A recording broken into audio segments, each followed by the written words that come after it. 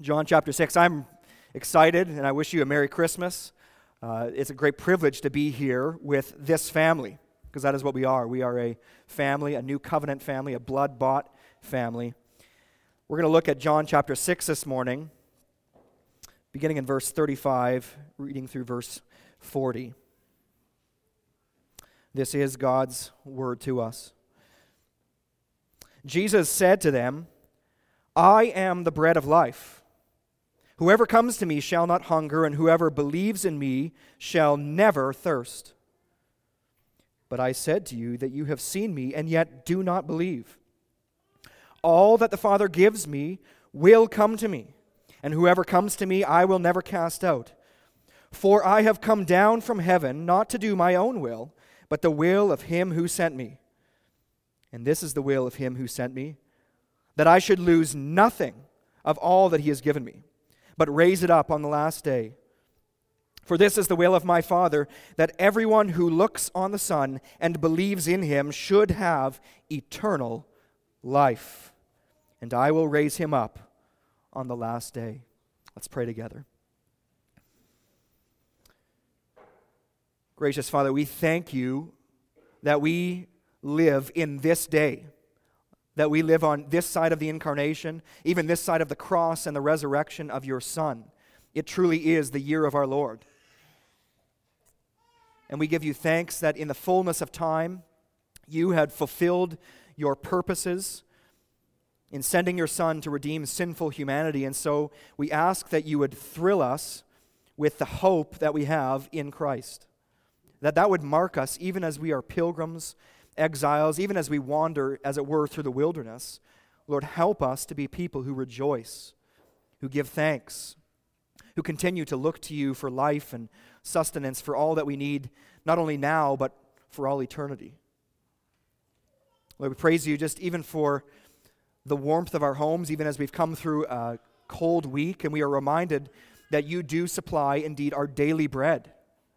And we ask, Lord, that you would provide for the needs even of those in our communities, even of those in this city who are without homes and without heat, that you would provide them with what they need. But most of all, Lord, we ask that you would direct them, that you would providentially draw them to saving faith in Jesus Christ. And we ask the same even for family members and friends, even as we gather later on and over the next few days. Help us to acknowledge the lordship of Jesus Christ, and even in our demeanor, our disposition, that our countenance would be one that is full of joy and hope, and that we would have boldness to share the good news of the gospel. Lord, we thank you for the many churches who are gathering today and who are preaching and hearing your word together. We ask, Lord, that you would stir up your people, that you would cause there to be a growth in your church, even from one degree of glory to another this morning, even as we hear your word as these other churches. And we pray in particular for our sister church in Cochrane, and for Jeff Jones, and for our brothers and sisters out there. Lord, we do ask that you would continue to provide for them, even in this season of transition and uncertainty for them, that you would provide for them all that they need and remind them of this bountiful provision that they have in your Son, Jesus. We do pray as well for leaders that you have appointed over us, and ask, Lord, that you would draw them to yourself, that they would rule in justice and righteousness, even as we've been reminded that you are king over all, that the government rests upon the shoulders of now the victorious God-man, Jesus Christ. And so we ask for the increase of his government and peace, even in this land, as people would acknowledge him, submit to him, come to him. And Father, now as we hear your word, we ask that by the power of your Spirit, you would give us ears to hear, change our wills to respond appropriately to this text, to what you would have for us today. And we ask this that you might be glorified in Jesus' name. Amen. You may be seated. Well, the question I have for you is, did you get it all done? Did you get it all done? Did you get the gifts? Did you get the meal prepped? Did you get those cards sent? And don't forget about the in-laws. Don't forget about the in-laws, right? Did you get it all done? Well, I've got some happy Christmas news for you. If you didn't get it done, it's too late. The stores are closed today. You're going to have to wait a day or two to get it all done. Well, the reality is that Christmas is a season full of good intentions, isn't it? People have good intentions to do good, to be generous, to give gifts, to do lots of things, to spend time with family. But for many of us, like myself, it's often mission attempted or mission intended, and yet mission only partly accomplished, right? Because I'm sure there's a few of you out there that are like, yeah, I forgot that gift for so-and-so, and it better not be your spouse. But the reality is that in this dizzying season, it often can remind us of all the unfinished business that's out there, isn't it? We come to the end of the year, and we're reminded of, man, I've got this and that to do, to finish off. Unlike us, though, God always finishes what he plans. God's intentions are always fulfilled. And so this morning, even as we come to this text, this well-known text, as Jesus declares himself the bread of life, I want us to celebrate. That's what I want us to do this morning, is I want us to celebrate, to rejoice. That's the proper disposition of a Christian. Even as we recognize there's difficulties and trials, we are a people to be marked by celebration and joy, of gratitude to God. And I want us to celebrate even as we focus our attention this morning on God's generous and gracious will to give soul-satisfying, death-defying, never-ending life to those who believe in his Son Jesus, the bread of heaven. This morning as I was driving in here, I was reminded of the Petra song. Now, you guys are probably thinking, this guy doesn't know Petra. I do know Petra. You know Petra, the rock band from the 80s? Petra, he came, he saw, he conquered. Now, that song's probably going to be running through some of your heads, right? He came, he saw, he conquered.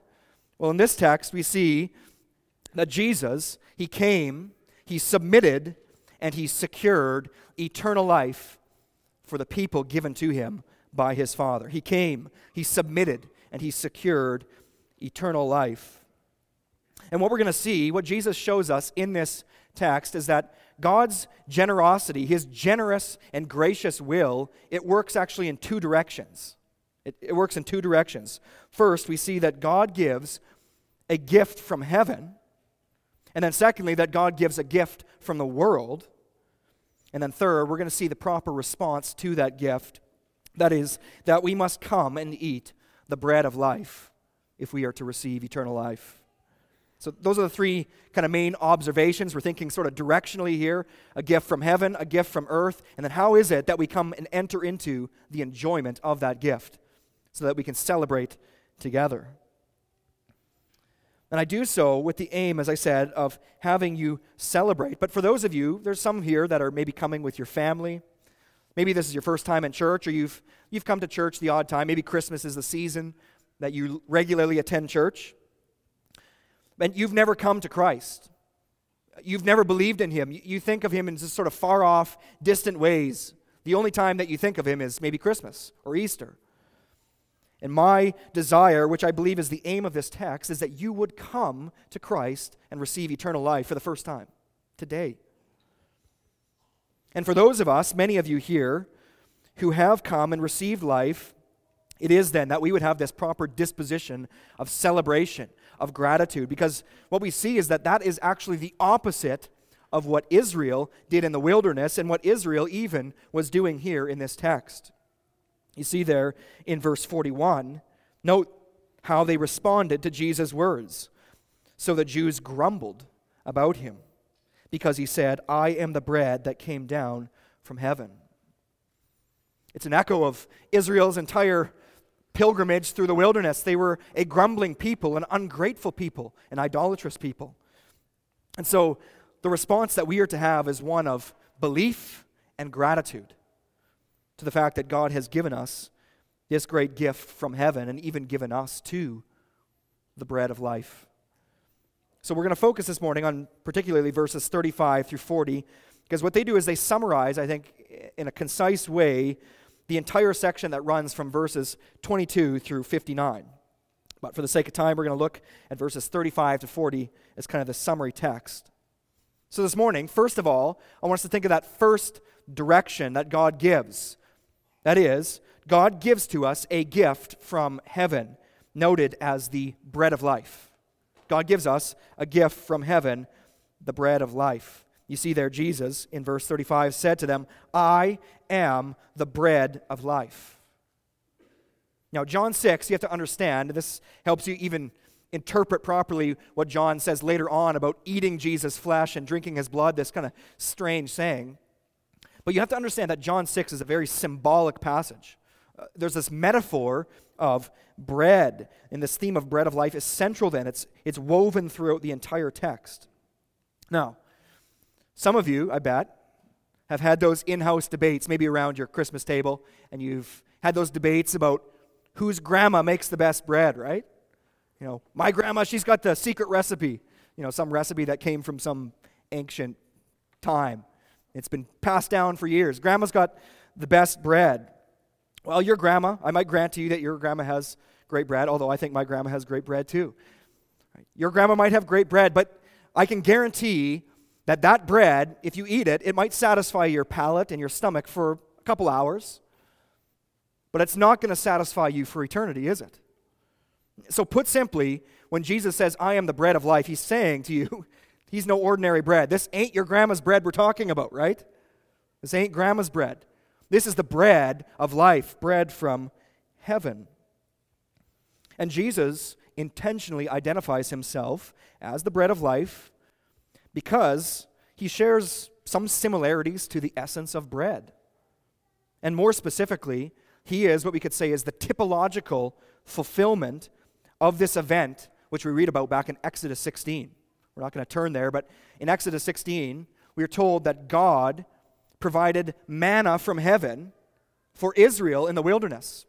He had brought them out of Egypt. They were in the wilderness. They had no food. They were complaining, and God graciously gave them this manna from heaven, daily bread, each day, enough for them to survive. And Jesus says he's the ultimate fulfillment of that event in the Old Testament. If you look back at verse 32, listen to what Jesus said. Truly, truly, I say to you, it was not Moses who gave you the bread from heaven, but my Father gives you the true bread from heaven. For the bread of God is he who comes down from heaven and gives life to the world. And they said to him, Sir, give us this bread always. So they're confused. They're thinking just in earthly terms. They're thinking of just getting their bellies satisfied. But Jesus says, no. What happened in Exodus 16, that was just a shadow of what was to come. And now the bread from heaven has been given. The Father has sent the Son, bread from heaven to give life to the world, to a world that deserves death, to a world under the curse, to a world that is starving in darkness. As I said, Jesus intentionally uses this analogy between himself and the bread of life. I am the bread of life because he shares some similarities to bread. For one, we could say bread has material existence, and Jesus, the Son sent from heaven, has material existence. It's one of the mysteries of our faith is that God, who is spirit, takes on flesh, that he becomes a man, a true human body and true human nature. Jesus is God the Son incarnate. That's what we celebrate in his first coming, that he became a man. So just as bread has material existence, Jesus has real material existence. I was doing the nitpicky pastor thing this week with my family, and it sometimes drives them nuts, of picking apart the beloved songs of Christmas. Away in a manger. Well, there's that line in there, away in a manger, no crying he makes. Right? Well, no, Jesus cried. He was a real baby, just like any of your children. He cried. He kept his mom up at night. He probably gave her a few gifts of long sleepless nights, right? Now, Jesus was a real human. And he had to be a real human in order to come and save human beings. And yet, we see that this is a distinct, one-of-a-kind bread. He is bread from heaven. And he shares even the same fullness of deity as his Father. That is, he is one with the Father. He's distinct as the Son, and yet he is one in essence with the Father, communicated very clearly in Jesus' self-conscious announcement when he says, I am the bread of life. Jesus there is thinking back to Exodus chapter 3, verse 14, when God reveals himself to Moses by the name, I am who I am. That is, I am the self-existent God. I just am. I don't get my existence from someone else. I am, and I've always been, and I always will be the same God from eternity past to eternity future. And so Jesus here is identifying himself very clearly as the God-man. And he has a very self-conscious awareness of it. You know, you'll hear people saying, well, Jesus didn't even claim to be God. No, Jesus very clearly claimed to be God. And he understood that he was. And he also understood that he was a real man, and he felt what it was like to live as a human being. Now, friends, I don't know where a lot of these Christmas traditions start from. I don't know where these things in the aisle, where this tradition of pine trees and lights and all that kind of stuff, where it started. I don't know where the Christmas tree tradition started. I don't know where some of your family traditions started. But I do know one thing. I do know that the tradition of giving gifts is one that started far beyond even the existence of you and me.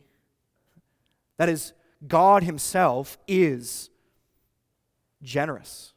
He is generous. He is a gift-giving God. And so it is right, it's fitting actually, for Christians and for all people to give good gifts to their children. Our Father knows how to give good gifts to his children, doesn't he? He knows how to give good gifts to his children. The best is his Son. And of course, this is where God himself and the mythical man in the red suit part ways, don't they? Right? Santa might seem like a jolly old fellow. He might seem like just a harmless fellow, but he's actually a wicked, deadly legalist. He is. He's a legalist. He's like the Pharisees. He comes there and says, I am going to give gifts to you based on your performance. And God says the exact opposite. I'm going to give gifts to you undeserved. I'm going to give you my Son undeserved. I saw this week those ugly sweater contests. I saw one with John Calvin, his face on it. It says, we're all on the naughty list. We are. We're all on the naughty list. And yet, God has willed to send his Son as the bread from heaven. So imitate God by generously giving the best of your time and your talents and your treasures. That's right for us to be a generous people. And it's also proper, as I said earlier, that we would be a people who are not grumbling but full of gratitude. See, we can all fall prey to the false belief that God owes us something, and that quickly turns into a grumbling, as we see here in Israel. So let me ask you, do you think that God owes you something better than you have? A better marriage, a better bank balance, job, future, children. What is it that you think that God owes you?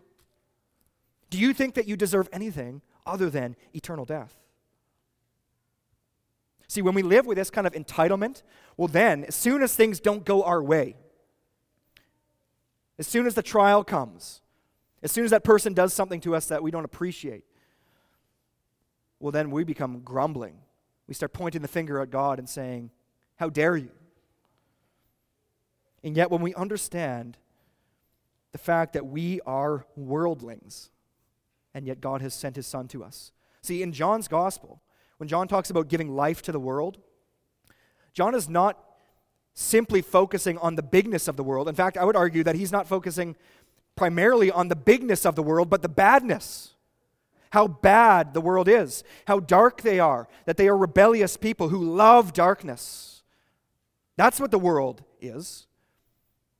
And that's the kind of people to whom God graciously sent his Son, and the Son willingly came to save.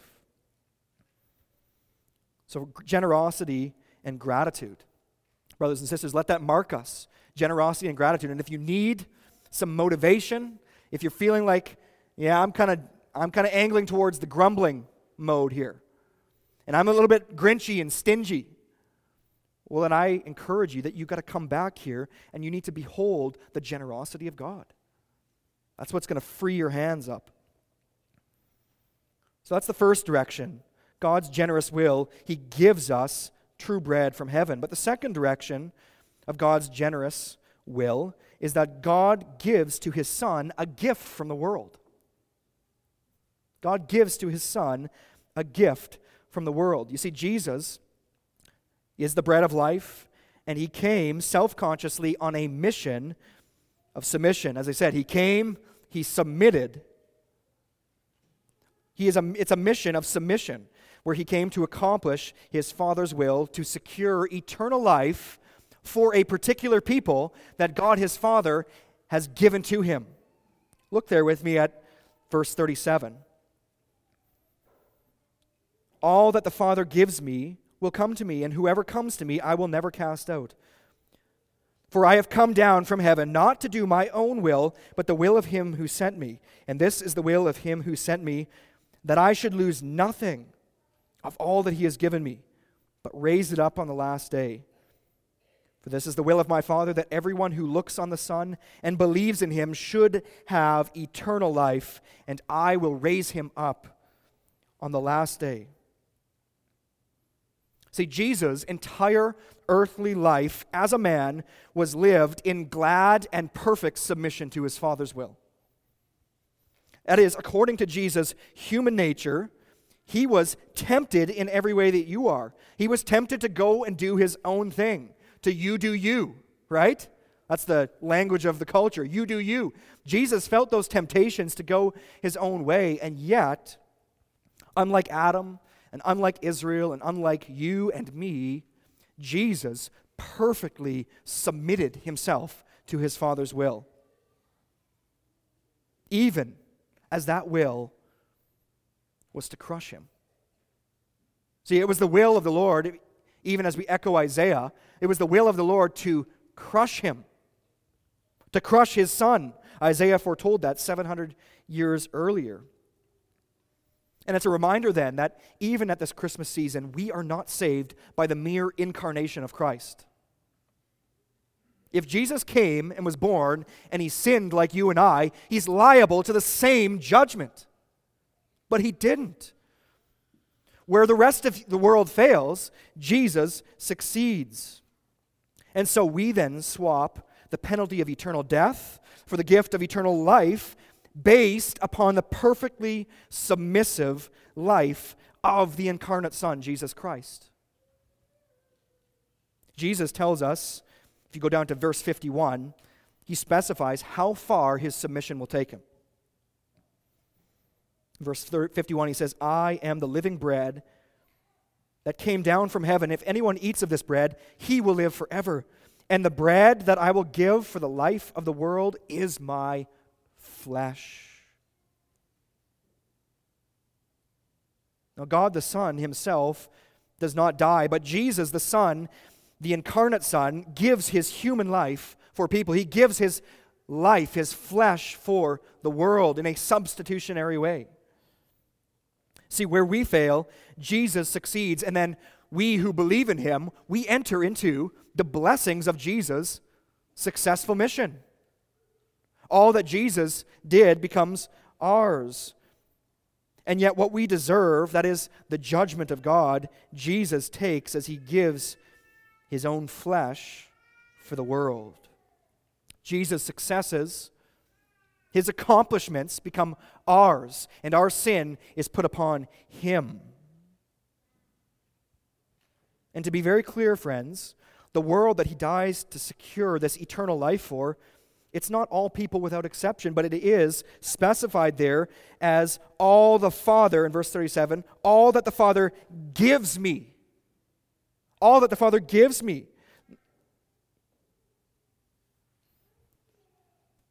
I don't know if, I was kind of struck by that this Christmas. We recognize God's gift to us of His Son, but we don't often think about the fact that in a real sense, if you're a Christian, you are God's gift to the Son. You are God's gift to His Son. An inheritance, as it were, that God loves, that Jesus secures that eternal life for. He comes, He gives His life for those people. See, as one man put it, God loves all people in some ways, and some people in all ways. The people given to the Son by this sovereign choice of the Father are a special people that He died and rose to save, and that He holds for eternity. He's never going to lose. You see, Jesus, what we see here is Jesus giving us a little bit of a glimpse into this pact of redemption, this covenant of redemption between the Father and Son that was planned from eternity past. The Puritan John Flavel, or Flavel, however you want to pronounce his name, he kind of creatively summarized what this might sound like. Flavel says, quote, "Here you may suppose the Father to say, when driving His bargain with Christ for you, 'My Son, here is a company of poor, miserable souls that have utterly undone themselves and now lie open to my justice.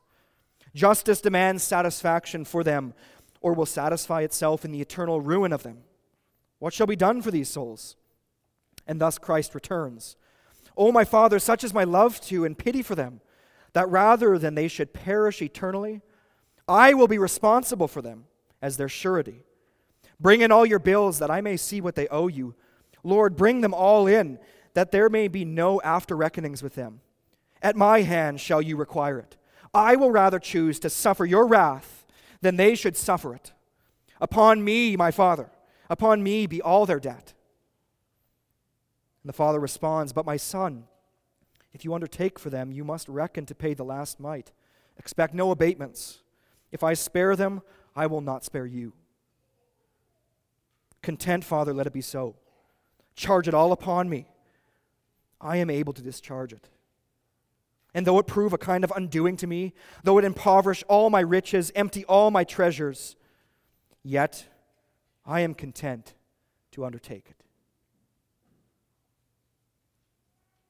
Friends, that is the generosity of God to the world. And if you're a believer, that is what Christ has done for you. That is what the Father has willed for you. See, God gives us His Son and us to His Son. And in Him we have life. And what we have here then is these two directions, as it were, two streams coming together. What a great picture then of the true union that believers have in Jesus Christ, the Son, the bread from heaven. The Son is given to us. We are given to the Son, such that Jesus can later on say in verse 56, "Whoever feeds on my flesh and drinks my blood abides in me, and I in him. As the living Father sent me, and I live because of the Father, so whoever feeds on me, he also will live because of me." It's this great union. The Son given to us, and us given to the Son, such that we have eternal life, and that eternal life is a wonderful life. It's a life of heavenly quality and quantity. The bread of life satisfies the hunger of the soul. Back in verse 35, Jesus said, "I am the bread of life. Whoever comes to me shall not hunger, and whoever believes in me shall never thirst." The reality is that some of you are quite miserable because you refuse to come and eat the bread offered to you. You're hungering.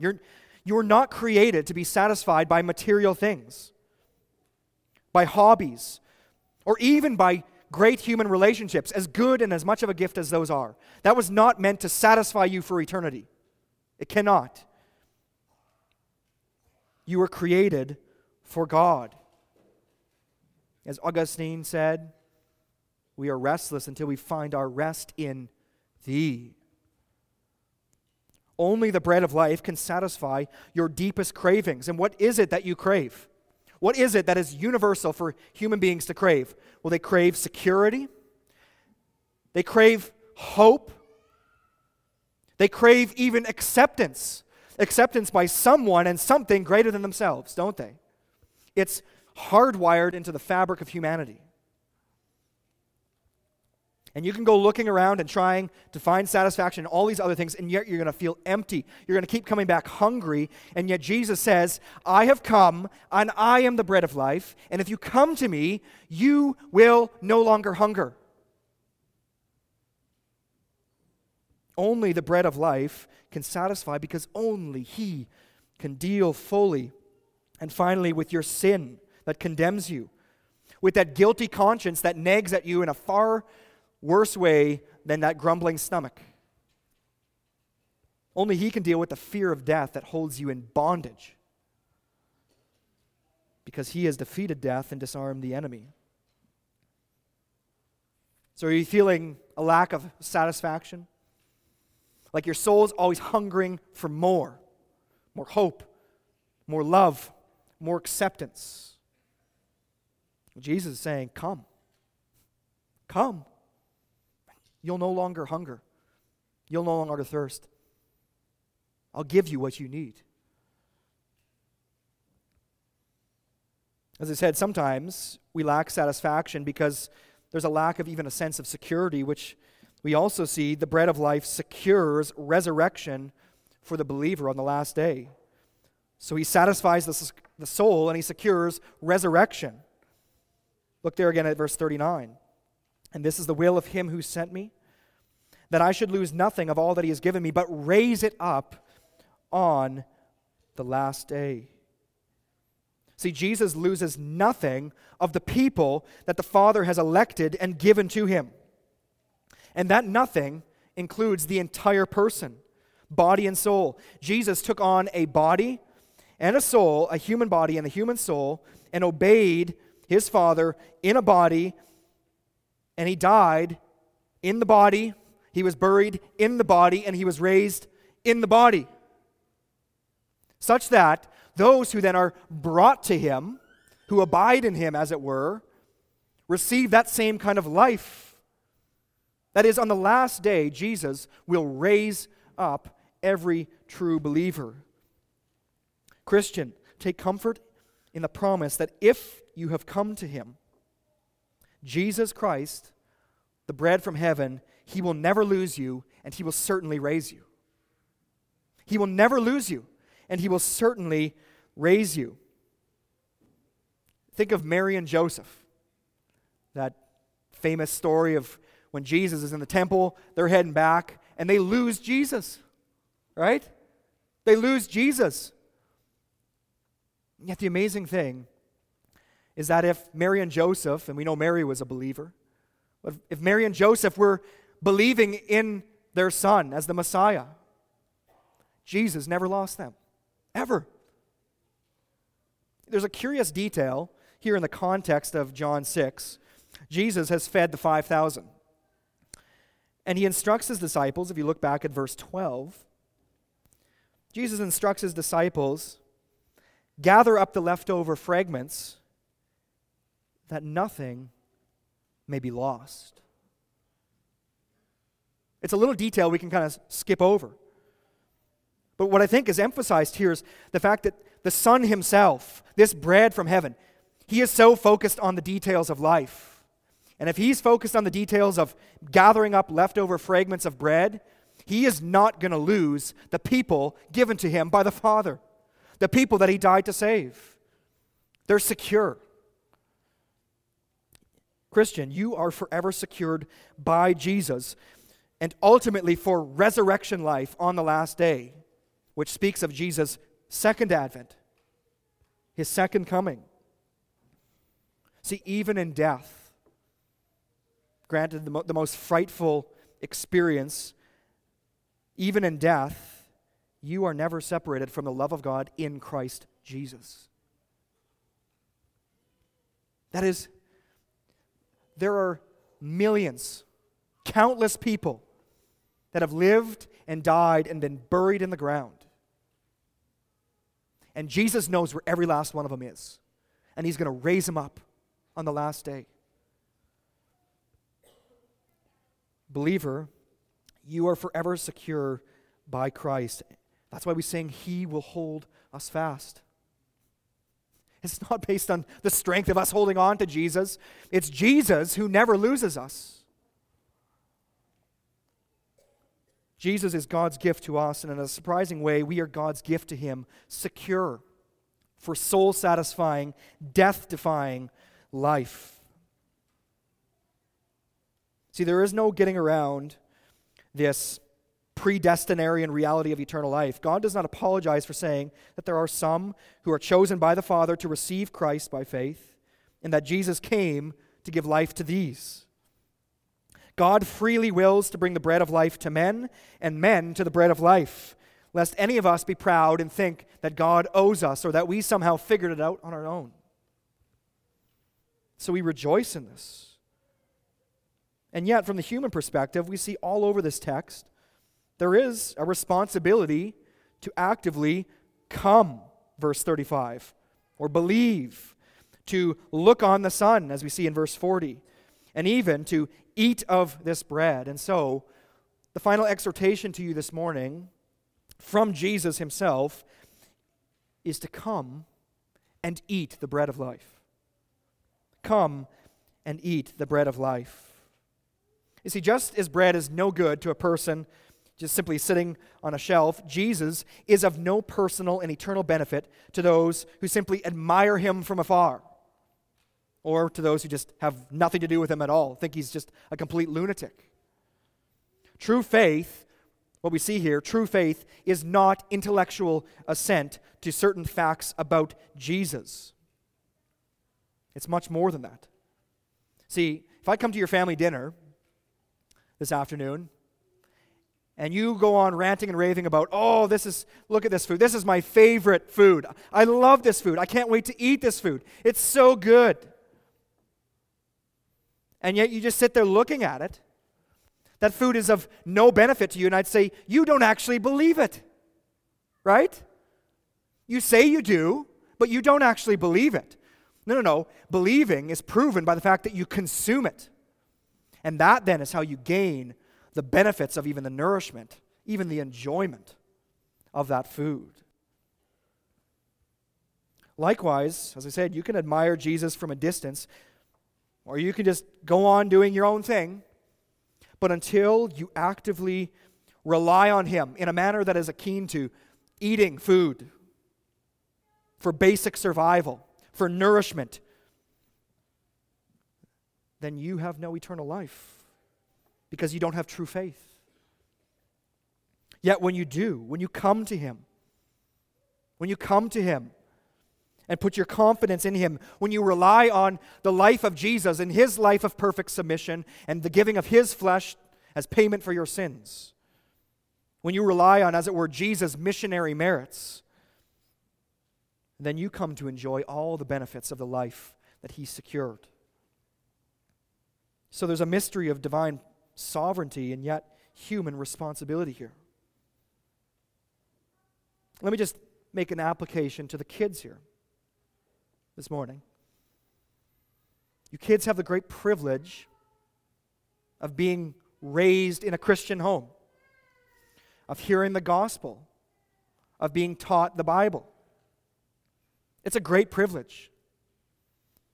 But the reality is, just like your parents can't eat for you, they can't believe for you.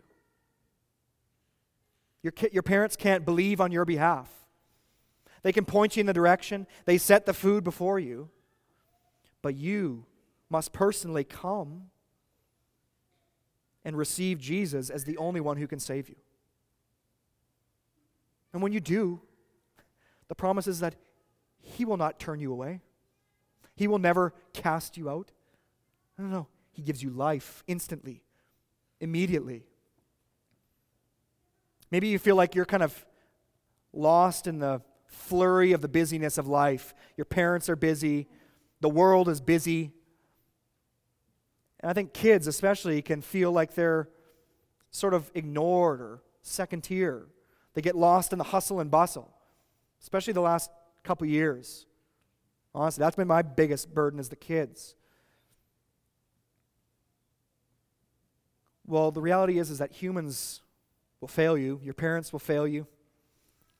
But you come to Jesus, and there is life, and there is security. And so, I urge the children here, as I urge all of you who have not believed, to come and receive Jesus and receive the life that he came and secured for the people given to him. Don't be like the crowds in verse 36 who said, Jesus admonishes and says, I said to you that you have seen me and yet do not believe. You can't say now that you have not seen Jesus. You've heard about him. Maybe this is the first time. But you've seen something of him, I trust, even this morning. Do not go away unbelieving. Do not be like those crowds who are constantly demanding that Jesus just do one more thing to prove himself worthy of their trust. Just give us one more sign.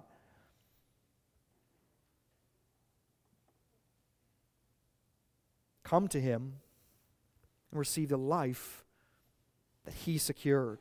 And for those of us who have come, who have eaten, I encourage you to keep coming to Christ. That is, faith has an enduring quality. Just like we got to come to the meal every day, we got to keep coming and trusting in Christ. And by God's grace, he will hold us fast. He will hold us fast, even believing. Because I know what it's like. Sometimes it seems like my faith is just about to fail. And you're maybe afraid that your faith is going to fail. That's when you got to come back to the assurance of the promise here. No, Jesus is going to hold me. He's not going to lose. He's not going to lose me. This security doesn't create passive, sin-indulging Christians, but glad, joyful, repenting, persevering, gospel-sharing, worshiping Christians. That's what it creates. Because we recognize that all of this, all of these gifts, the fact that God has sent his Son to us and he has given us from the world to his Son, all of this is undeserved. So brothers and sisters, feed daily then on the success of Jesus' mission. Your missions may fail, your intentions may fail, but Jesus' intentions never will. The Father's intentions never will. So celebrate that and rest assured that he will never lose you and he will certainly raise you if you come to him. Let's pray. So Father, we thank you for this good word of hope. And Lord, I pray specifically even now for the children here, that they would come and believe, that they would receive Jesus as the bread of life, that they might be saved. Father, you don't need us, but you are glorified in saving a people. And so do this. We ask that you would save those that you have given to the Son, and that you would keep us enduring and keep us confident in the hope of the gospel, even as we are reminded that you will lose nothing. Give us this great hope and feed us on this promise, even today and for the rest of our lives. We ask in Jesus' name. Amen. I invite you to stand and let's sing together.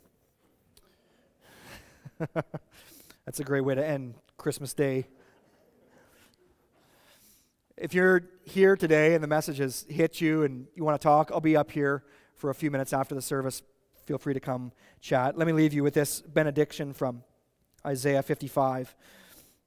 Come, everyone who thirsts, come to the waters, and he who has no money, come, buy and eat. Come, buy wine and milk, without money and without price. Why do you spend your money for that which is not bread, and your labor for that which does not satisfy? Listen diligently to me and eat what is good, and delight yourself in rich food. Incline your ear and come to me. Hear that your soul may live. Right? There is life in Jesus. Come to him today and receive that life and keep persevering in the faith, brothers and sisters, even with gratitude for all that God has done. Go in peace, and Merry Christmas.